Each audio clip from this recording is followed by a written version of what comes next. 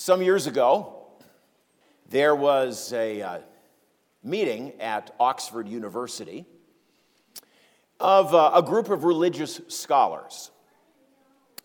And it was a little conference on comparative religions, comparing Hinduism, Buddhism, Islam, Christianity, Judaism, and so on. And so one of the items of discussion at this little conference was, what, if any, belief is unique to the Christian faith? Is there anything unique about Christianity? And so the folks in the discussion began by eliminating possibilities. Well, what about the incarnation? Somebody suggested. Well, other religions have different versions of gods appearing on earth. So no, incarnation is not unique. Well, what about resurrection? That's got to be it. Well, again, other religions have accounts of return from death. Christianity isn't unique in that regard. And so the debate went on, and it became more energetic, it became more heated, until C.S. Lewis, great writer and scholar, as some of you know, was going by where the room was, and he heard kind of the intense debate, and he walked in the door, and he said, so what's the rumpus all about? And he discovered that his colleagues were discussing Christianity's unique contribution among the religions of the world. And he said, if that's it, that's easy. It's grace. It's grace. And what is grace? The word is incredibly common in our culture. I read somewhere that the song Amazing Grace is played or sung in the United States some 10 million times every year. Who has a clue what it means? We use the word constantly in a Christian setting. Hey, our church, Grace Lutheran Brethren Church. We use it constantly in a Christian setting, but perhaps with very little understanding. What I mean by that is heart-grabbing hold of understanding of what it means. So what is grace? If you put it in its simplest terms, grace is simply the unmerited favor of God through Jesus Christ, given to the totally undeserving, given to sinners. But you know what? That Bible teaching of free grace is counterintuitive. It is countercultural. It is counter everything in our society. I've written resumes. Maybe some of you have done that. And when you write a resume, what do? You tell people all the great stuff you've done over the years. Here's why you should hire me. Here's why I'm great. And so when you get the job, why do you get it? It's because you had a shining resume above the others. Or you think of applying for college. Maybe you want to get a scholarship. What do? You put in everything you were involved in high school, let's say. I mean, all the clubs you were in and sports teams you were on and activities you were involved in because you want to get the scholarship. And you'll get it if you can show great stuff that you've accomplished. Then you'll be rewarded for it. That's how the world works. That's how society works. Back in 1973, J.I. Packer wrote the book Knowing God. If you've never read it, it has become a Christian classic. I would encourage you to get a copy of it and read that book. Simply entitled Knowing God, and in chapter 13 of the book, he simply entitles it The Grace of God.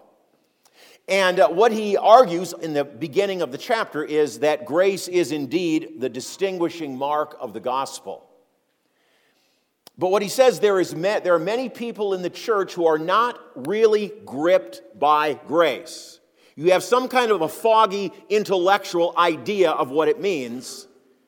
But J.I. Packer says, how many people in the church have actually been laid hold of by that truth of grace? We all pay lip service to it. But how small a percentage in Christendom How many people actually have laid hold of, actually believe in grace in an internal grab hold of it, not let go of it kind of way? Here's what J.I. Packer writes about folks in the church. He says, their conception of grace is not so much debased as non-existent. The thought means nothing to them. It does not touch their experience at all. And then he says, talk to the people in church about the church's heating or last year's accounts, and they are with you at once.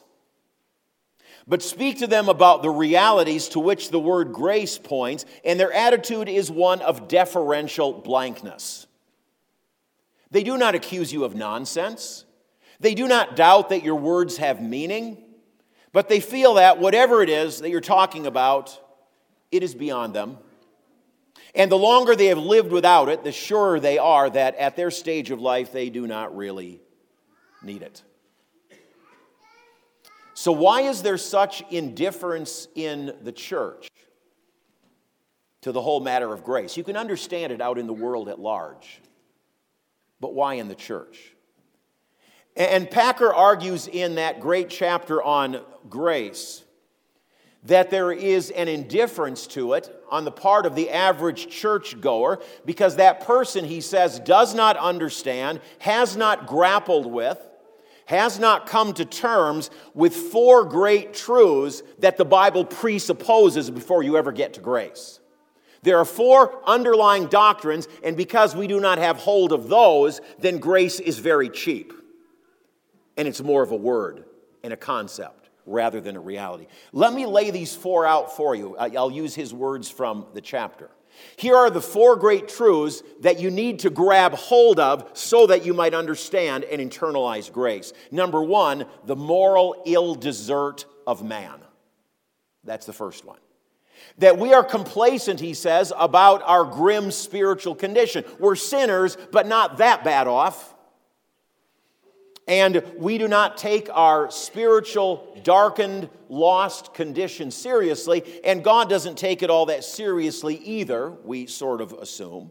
We don't understand that we're totally fallen. We don't understand that the image of God has been destroyed. We don't see ourselves as we really are, as incorrigible rebels against God and everything divine. We don't see ourselves as totally sinful from A to Z, and we're certainly not deserving of God's eternal judgment, that's for sure. And so if you do not understand, that's the first underlying doctrine to grab hold of, what he calls the moral ill desert of man. I used the term last week, total depravity. That's what he's talking about. Here's the second one. He says, here is the second doctrine that underlies grace, is the retributive justice of God. We don't understand that full retribution for sin is part and parcel of God's character. It is, he says, the very law of the universe.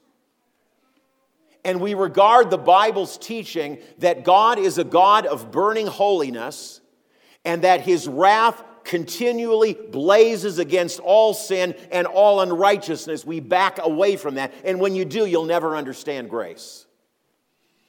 We believe there are things we can do, there are responses we can make, there are ways that we can live that will cause God to turn favorably in our direction. If you think that, you'll never grab hold of grace. That's doctrine number two. The third one, to understand grace, is what he calls the spiritual impotence of man. The idea is there's nothing we can do, period, to come into a right relationship with God. We reject the idea that we're totally unable to do anything to repair the breach between us and God. You know, there's some steps we can take, some initial steps, and God will meet us halfway, or however we look at it. There are things we can do, there are ways we can live, there are decisions we can make that will cause God to turn in our direction. If you think that, you'll never understand grace. The total spiritual inability of each person. And then here's the final one, the sovereign freedom of God. Most people think God owes them something. Most people think God owes me a chance to be saved. He doesn't owe you anything. No, not even a chance to be saved. Yes, we have sinned, but God is somehow bound, he kind of like has to, offer me salvation or show me his favor. God needs to do nothing of the sort. The Scripture teaches everywhere that God does not owe it to anyone to stop justice from taking its full, irrevocable course. If you don't get that, you'll never lay hold of grace. Here's what he writes. He says, only when it is seen that what decides each man's destiny is whether or not God resolves to save him from his sins. That's where it starts. Not us deciding, God deciding.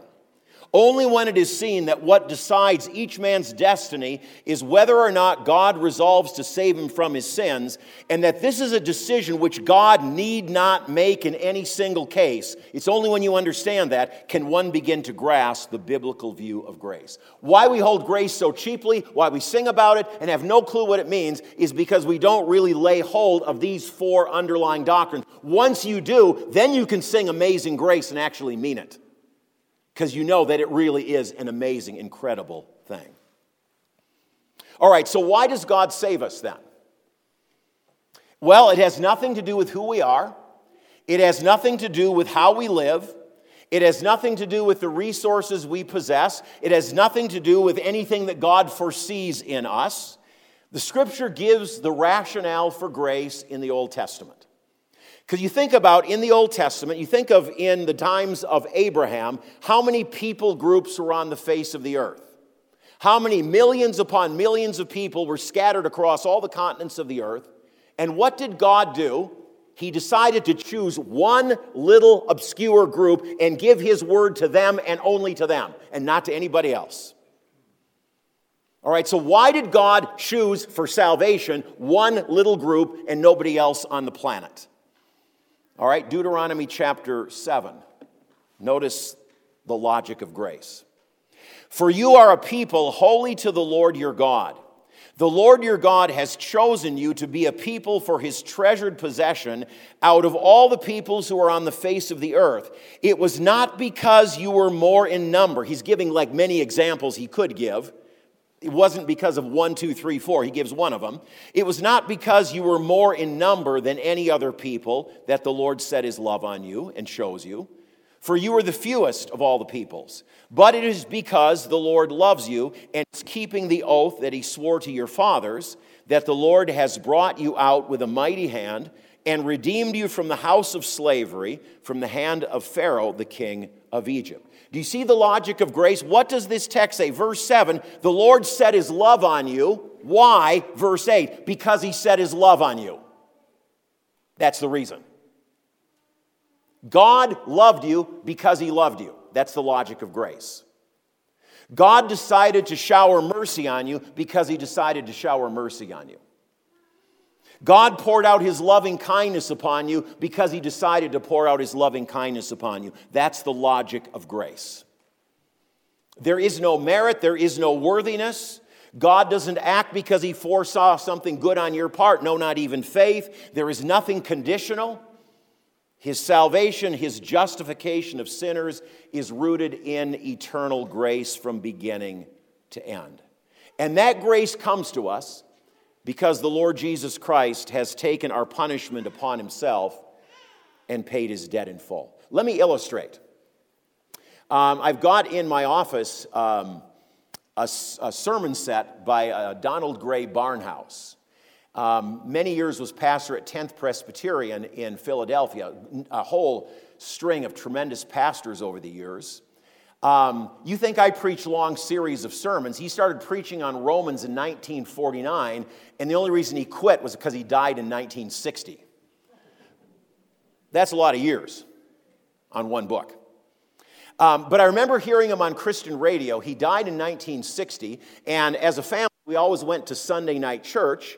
But the Christian radio station in Minneapolis, KTIS, which was a whole lot better years ago than it is now, that's my editorial comment, they always had replays of Dr. Barnhouse's sermon. So we had Christian radio on.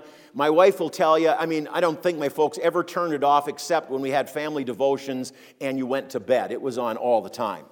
And so after Sunday night services, we'd hear a Conference Pulpit was the name of the program, and it was replaying Dr. Barnhouse's sermons. So not only did I listen to my dad on Sunday night, got home and we sat down and I listened to Dr. Barnhouse for a second Sunday night sermon. Anyway, he tells the story in one of his sermons on Romans 5 about his conversion at the age of 15. And the way he tells the story, there was a speaker coming to the area when he was a young boy, 15 years old. And this speaker had been a drug addict, but he had been converted to Christ, and he'd been called into the gospel ministry, and he was preaching in various places. And so because of this man's background, Dr. Barnhouse, not doctor in those days, 15-year-old, you don't have a doctorate yet, Donald Gray Barnhouse wanted to hear him. Thought it'd be interesting. So he went to the service, and the message from the pastor deeply convicted him of his need for Christ. And so after the message, he made it a point he wanted to talk to the speaker in person. And so the speaker took Barnhouse's left hand, turned it palm up, and he said to him, "This hand represents you." Then he took a hymn book and put it on his left hand. And he said, "This hymn book represents your sin. The weight of sin, the entirety of it, is on you.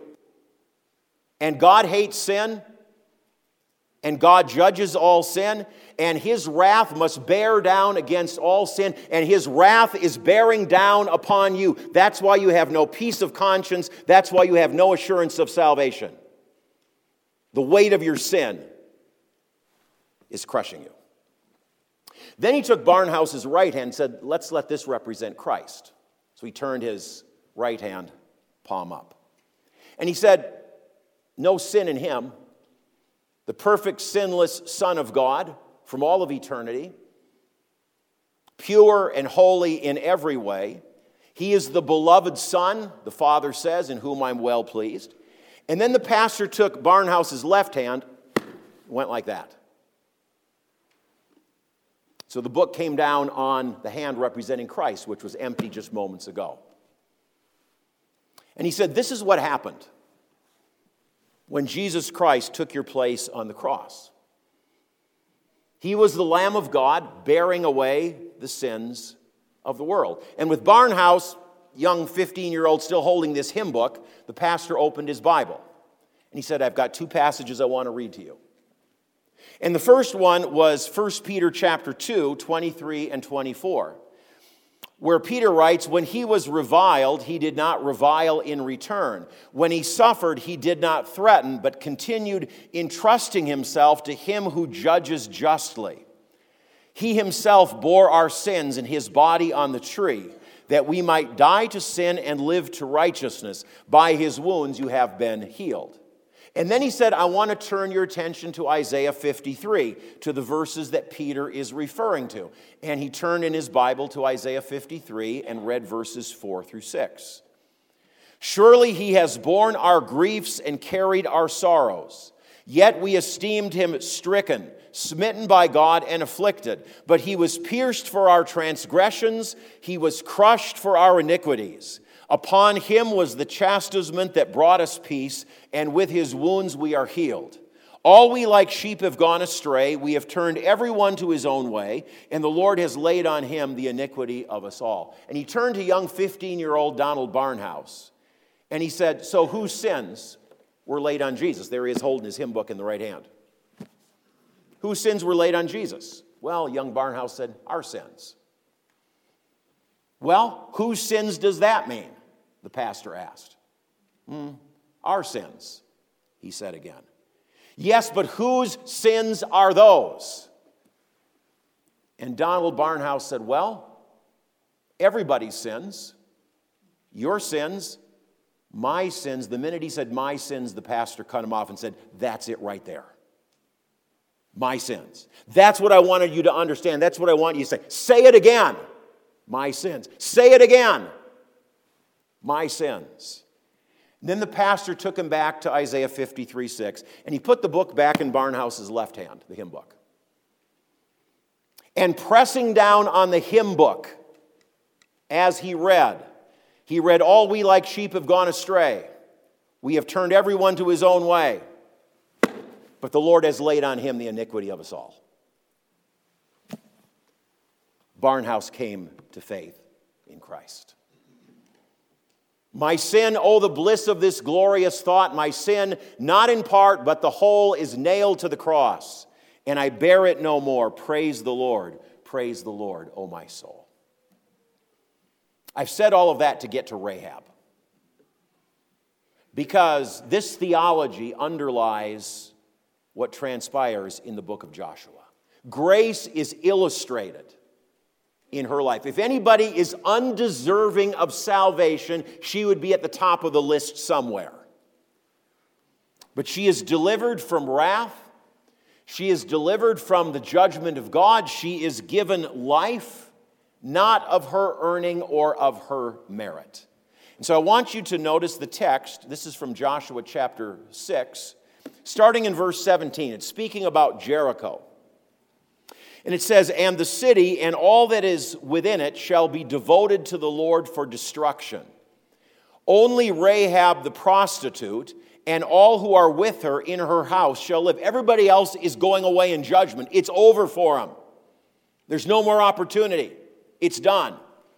But only Rahab and her family gathered with her in the house shall live, because she hid the messengers whom we sent. She wasn't saved because of works. We're going to look at by faith next week, where Hebrews says it was by faith she did what she did.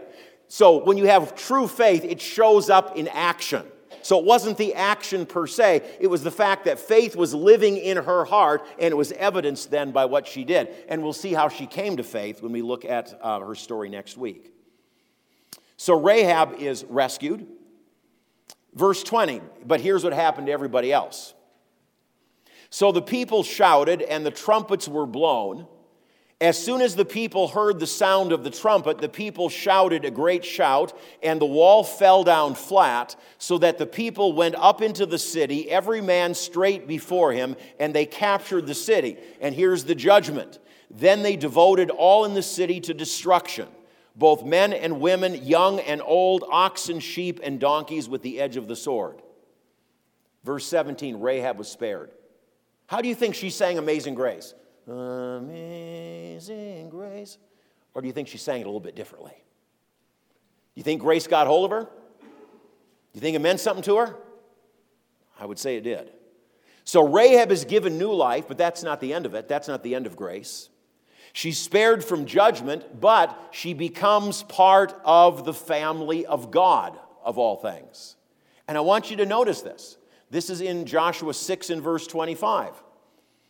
It says, but Rahab the prostitute and her father's household and all that belonged to her, Joshua saved alive. And the writer of the book, perhaps it was Joshua himself, makes this statement, and she has lived in Israel to this day. She's still living. I know her address. I know her cell phone number. You can email her if you want to.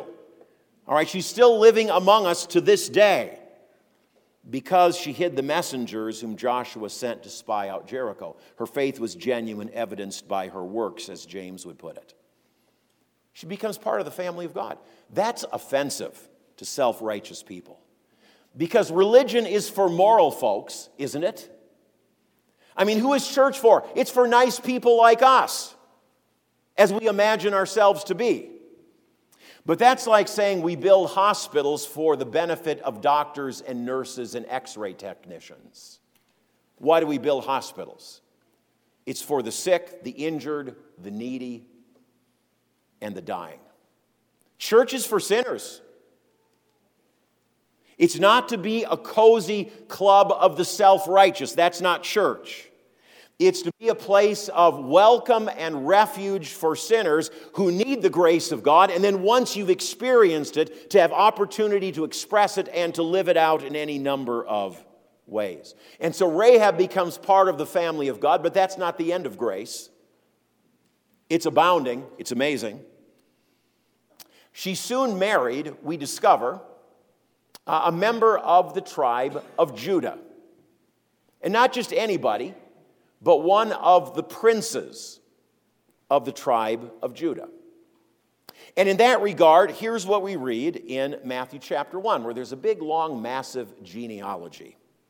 And we're going to jump into the middle of the genealogy, verse 5. So there's her husband's name, Salmon. And Salmon, the father of Boaz, by Rahab. And Boaz, the father of Obed, by Ruth. By the way, she was another pagan who was converted. And Obed, the father of Jesse, and Jesse, the father of all things of King David. You look at this list. Rahab gave birth to a son. His name was Boaz. She had a grandson, Obed. She had a great-grandson, Jesse. She had a great-great-grandson, King David. You talk about amazing grace. I mean, only God does something like that. And you keep reading. We're not going to read the rest of the genealogy. There's a whole lot of names there, but you get down to verse 16. And Jacob, the father of Joseph, the husband of Mary, of whom Jesus was born, who is called the Christ. Jesus in the family tree of Rahab, of all people. Are you stunned by that? Is that amazing to you? Here, a converted pagan Amorite prostitute in the direct relation to Jesus Christ, who died on the cross for our sins. That's grace. I don't know how else to define it. If you don't see grace here, I don't know how else to explain it to you. This is grace. Rich, abundant, amazing, overflowing, matchless, saving. I mean, you can add a whole lot of adjectives to that. Dead in sin, but God gives life. God gives salvation. An outcast and an alien, but God in grace grants exaltation, and He grants a place of honor. This is the message of Lent. This is the message of the Christian faith. This is why we come on a Sunday and we sing like we do, because grace has grabbed hold of us and won't let go. Let me finish with a story. Walter Wangren Jr., my wife enjoys reading his book. She's put me on to several of them. He's a brilliant, brilliant writer. He died just a handful of years ago, back in 2021. But in one of his books, he tells the story from the late 1950s when his father, Walter Sr., was the president of Concordia College in Edmonton, Alberta, Canada. And what Walter had been doing, it was wintertime, and he and his buddies had been throwing stones at the powerful floodlights that surrounded the outdoor hockey rink there on the campus. He had been told not to, but he kept at it. And he was such a poor shot that he always missed until he didn't. And there was a shower of glass from striking one of those 6,000-watt floodlights. And young Walter did not know what to do, but he made his buddies swear that you'll never tell. I mean, you got to promise me. And so they promised him, and so he went home with the secret festering in his heart. Well, he kept the secret, or as he tells the story, it kept him, is the way he puts it.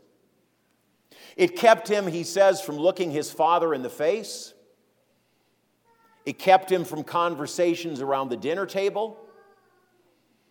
It kept him from wanting to hear his father call him by name. His dad had an affectionate nickname for him, he tells in the story. That nickname was Avi. And so as he relates the story, as his dad would call him by that nickname, Avi, he said it almost seemed to me like blasphemy, is the way he puts it. Well, his father came into the bedroom to say goodnight, and he said, "Good night, Avi." And young Walter Jr. turned his face to his pillow, and he said to his father, "Don't call me that." And when his father asked him why not, young Walter just began to cry into his pillow, didn't say a thing. Well, he knew what he needed to do the next day.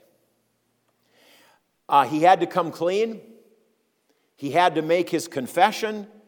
He had to take his punishment. And so the next day, he rather slowly made his way to the administration building on campus. And to a young boy, that place exuded power and authority, impressiveness, weightiness, all of those things. He made his way slowly to the administration building. He, of course, knew where his dad's office was. And he said to a young boy, that door to my dad's office seemed huge. It was dark. It was foreboding. And so he pushed the door open, and there was his dad seated importantly behind a giant desk. Well, his father said, here's what he writes. Yes, I said slowly as I inched toward the desk.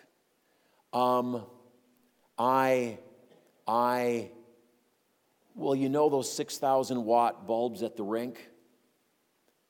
Well, I guess I sort of broke one. And then the whole story with tears and sobbing just came flooding out, the whole story. And he said when he finished the story, his father rose slowly from the chair. And he stepped with great presidential dignity around the desk. And Walter Wangen writes this, the world grew small and silent, only the two of us lived in it. And so he said, I knew the spanking that was coming. I knew I deserved it. I knew the world needed it in order to be made right again. And he said, I was totally unprepared for what happened next. He said, my father knelt on the floor in front of me, reached out his arms, and then drew me in with an embrace and hugged me like a precious treasure.